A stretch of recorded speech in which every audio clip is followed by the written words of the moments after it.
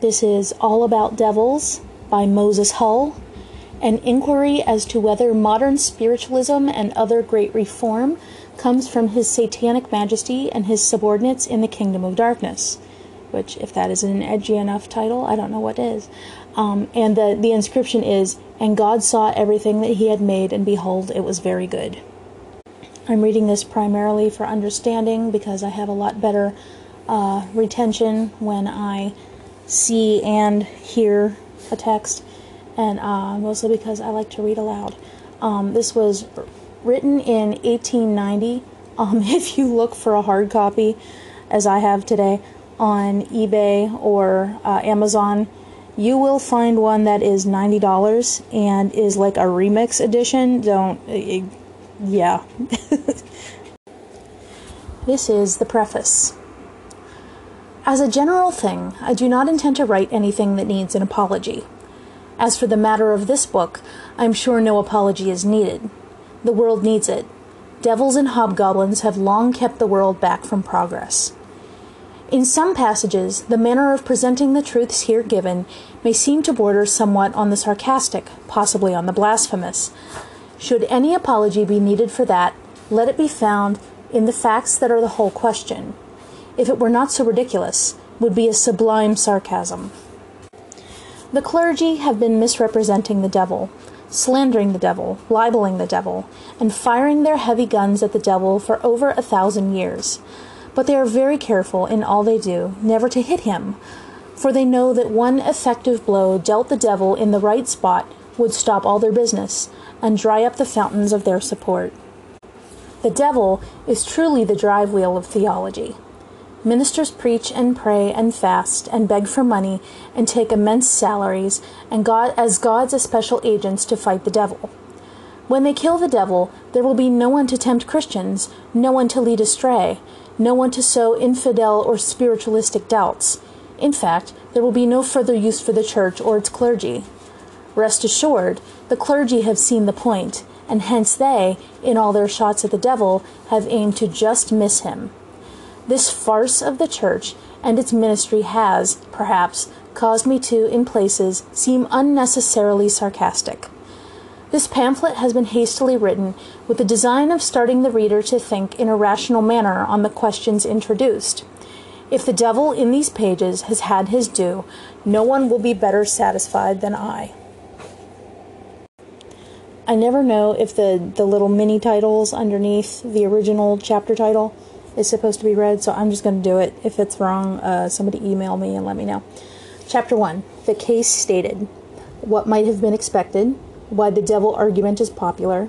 The facts not denied. Not tricks. Testimony of a minister. The electricity argument. A cheap explanation. Do devils work miracles? Can devils work miracles? A dilemma. Bible proved true by the devil's miracles. It was not to be expected that the churches and the ministers who have had a monopoly of guiding the religious thought of the world would sit down and tamely submit to seeing themselves flanked by the spiritual world, insomuch that the people in great numbers turn from them to the light of the spiritual philosophy, without entering some kind of protest.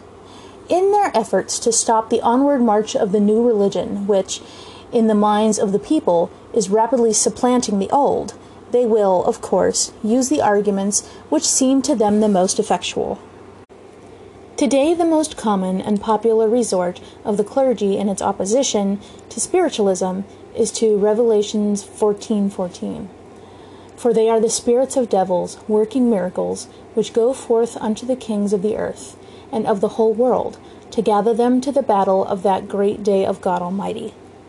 I really see but little in the argument drawn from this text, unless it is the sound of that horrible word devils, is calculated to frighten a few who are moved by sound rather than sense. Why the popularity of this objection? Why it is that this objection should become so popular with a certain class of ministers, I must frankly confess I cannot tell, unless it is for want of mental capacity to invest in objections which do not sound so loud, and yet really have so much more weight.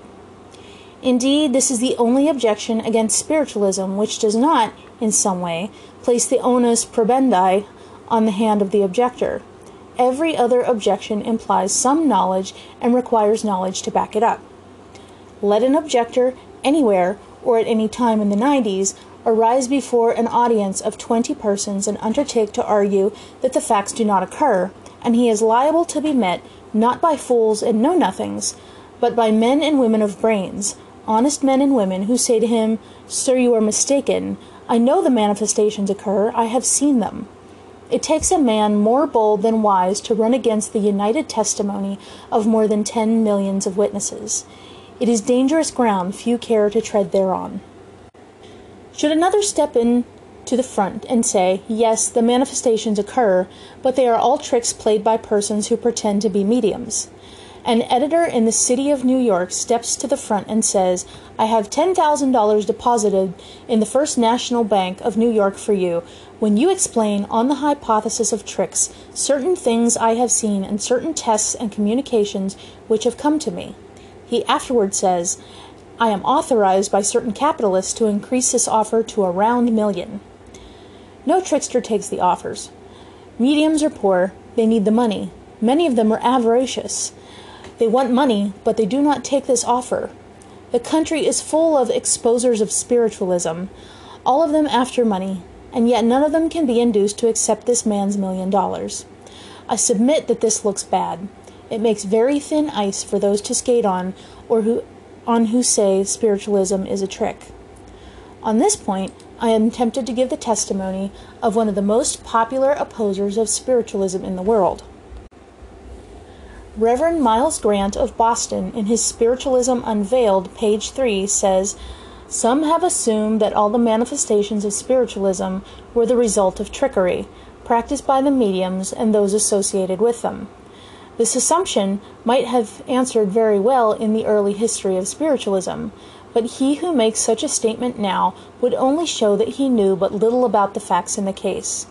We think no one, after a little reflection, would venture to say, of many thousands and even millions of spiritualists, among whom a large number of men and women are noted for intelligence, honesty, and veracity, that they are only playing tricks on each other, while, at the same time, they most boldly affirm that they are perfectly sincere in their beliefs that the manifestations come from the spirits of friends.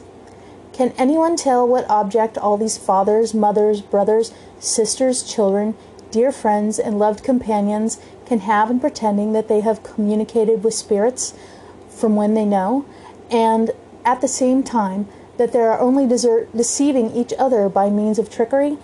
We think such a position is but little less than absurdity, and must be given up by those who would treat the subject with candor. Such testimony as the foregoing needs but little comment. It is the testimony of one who is ransacking all creation, trying to find something against spiritualism. Surely their rock is not as our rock, even our enemies themselves being the judges. Not electricity. Let still another say, it is electricity, or it is the odd force. He implies certain knowledge of those forces which make some explanation on his part necessary. Men have spent a lifetime studying electricity. They have taught it to carry messages through the land and under the sea. They have made it light our houses and our streets. They make it run a printing press and streetcars, but no one has, as yet, been able to make it talk, give tests, or manifest any other intelligence that comes through the operator at either end of the wires. So the best electricians in the world have said, no electricity cannot produce or explain the spiritual phenomenon. Thus the world, in its search for arguments against spiritualism, failed to find them unless a class of cheap ministers came to the front and settled all questions by informing the world that it is all done by the devil. If not by the old boss devil, then by his myriads of subordinates, who people the atmosphere surrounding our earth. When the minister is asked to explain this work of the devil, his answer, in substance, is, "How the devil do you suppose I know? The devil is a worker of miracles and can do things beyond our power of explanation." To prove that I have neither misapprehended nor misrepresented this matter, I quote again from Mr. Grant. They, the spirits, are deceiving men and women by the means of miracles, and leading a multitude to adopt doctrines of devils instead of the truth of the Bible. I have similar testimonies from other ministers, but this must suffice. If the above position be true, the devil objection requires no argument, no outlay of brain force, no erudition, no logic. Educate a parrot to say devil, and he at once becomes as eloquent as a faithful expounder of the opposition to spiritualism. How they kill the Bible. The text, "Our friends the enemy," quotes, says, "These are spirits of devils working miracles." Now, the devil is a worker of miracles, or is he not? If he is not a worker of miracles, then the text which says he is false. But if he is a worker of miracles, then miracles cannot be used as the proof of any religion. For the very miracles used to prove the truth of the religion may have been wrought by his satanic majesty. Ministers know the Bible is true, of course they do. But you ask them how they know it, and they will, every one of them, tell you sooner or later that they know it by the miracles which have been wrought in attestation of its truth. At first it may not appear exactly clear how a miracle could prove the Bible true, or how a miracle could prove anything. How an axe floating on the water, or a man walking on the water, or 3 men enjoying a quiet sit-down in a fire could prove anything more than in the 2 former cases the axe and the man had lost their specific gravity, or the water became more buoyant than usual, and in the latter, that these men had more power to resist heat than usual, I cannot see. Suppose Jonah did live 3 days and 3 nights in the stomach of a fish. That only proves the diluted condition of the fish's gastric juices, or the weakness of his digestive apparatus, and leaves us to infer that he might have stayed a day or 2 longer, or possibly taken up his permanent residence there, only this and nothing more. The miracles wrought by Moses in Egypt were, the most of them, duplicated by the Egyptians. We believe Moses beat them in the louse business. Probably it was too lousy a trick for the devil's agents to dabble in. Otherwise, these miracles prove as much for the magicians as they do for Moses. No, says my clerical friend, God alone has power to work miracles, and he never uses it except as proof to the world that a certain message is from him. Miracles are given in confirmation of the Bible, and therefore prove it true. Is that so? Then the text quoted is wrong. I repeat, the devil is, or is he not, a miracle worker? If he is a miracle worker, then miracles do not prove the Bible true, for he being a worker of miracles may, for aught anyone can know to the contrary, have wrought the very miracles for which the Bible is proved to be of divine origin. He is sharp enough to do that, and it would be exactly like one of his devilish tricks. Thus, it is demonstrated that the devil is not a worker of miracles, or that miracles do not prove the Bible true.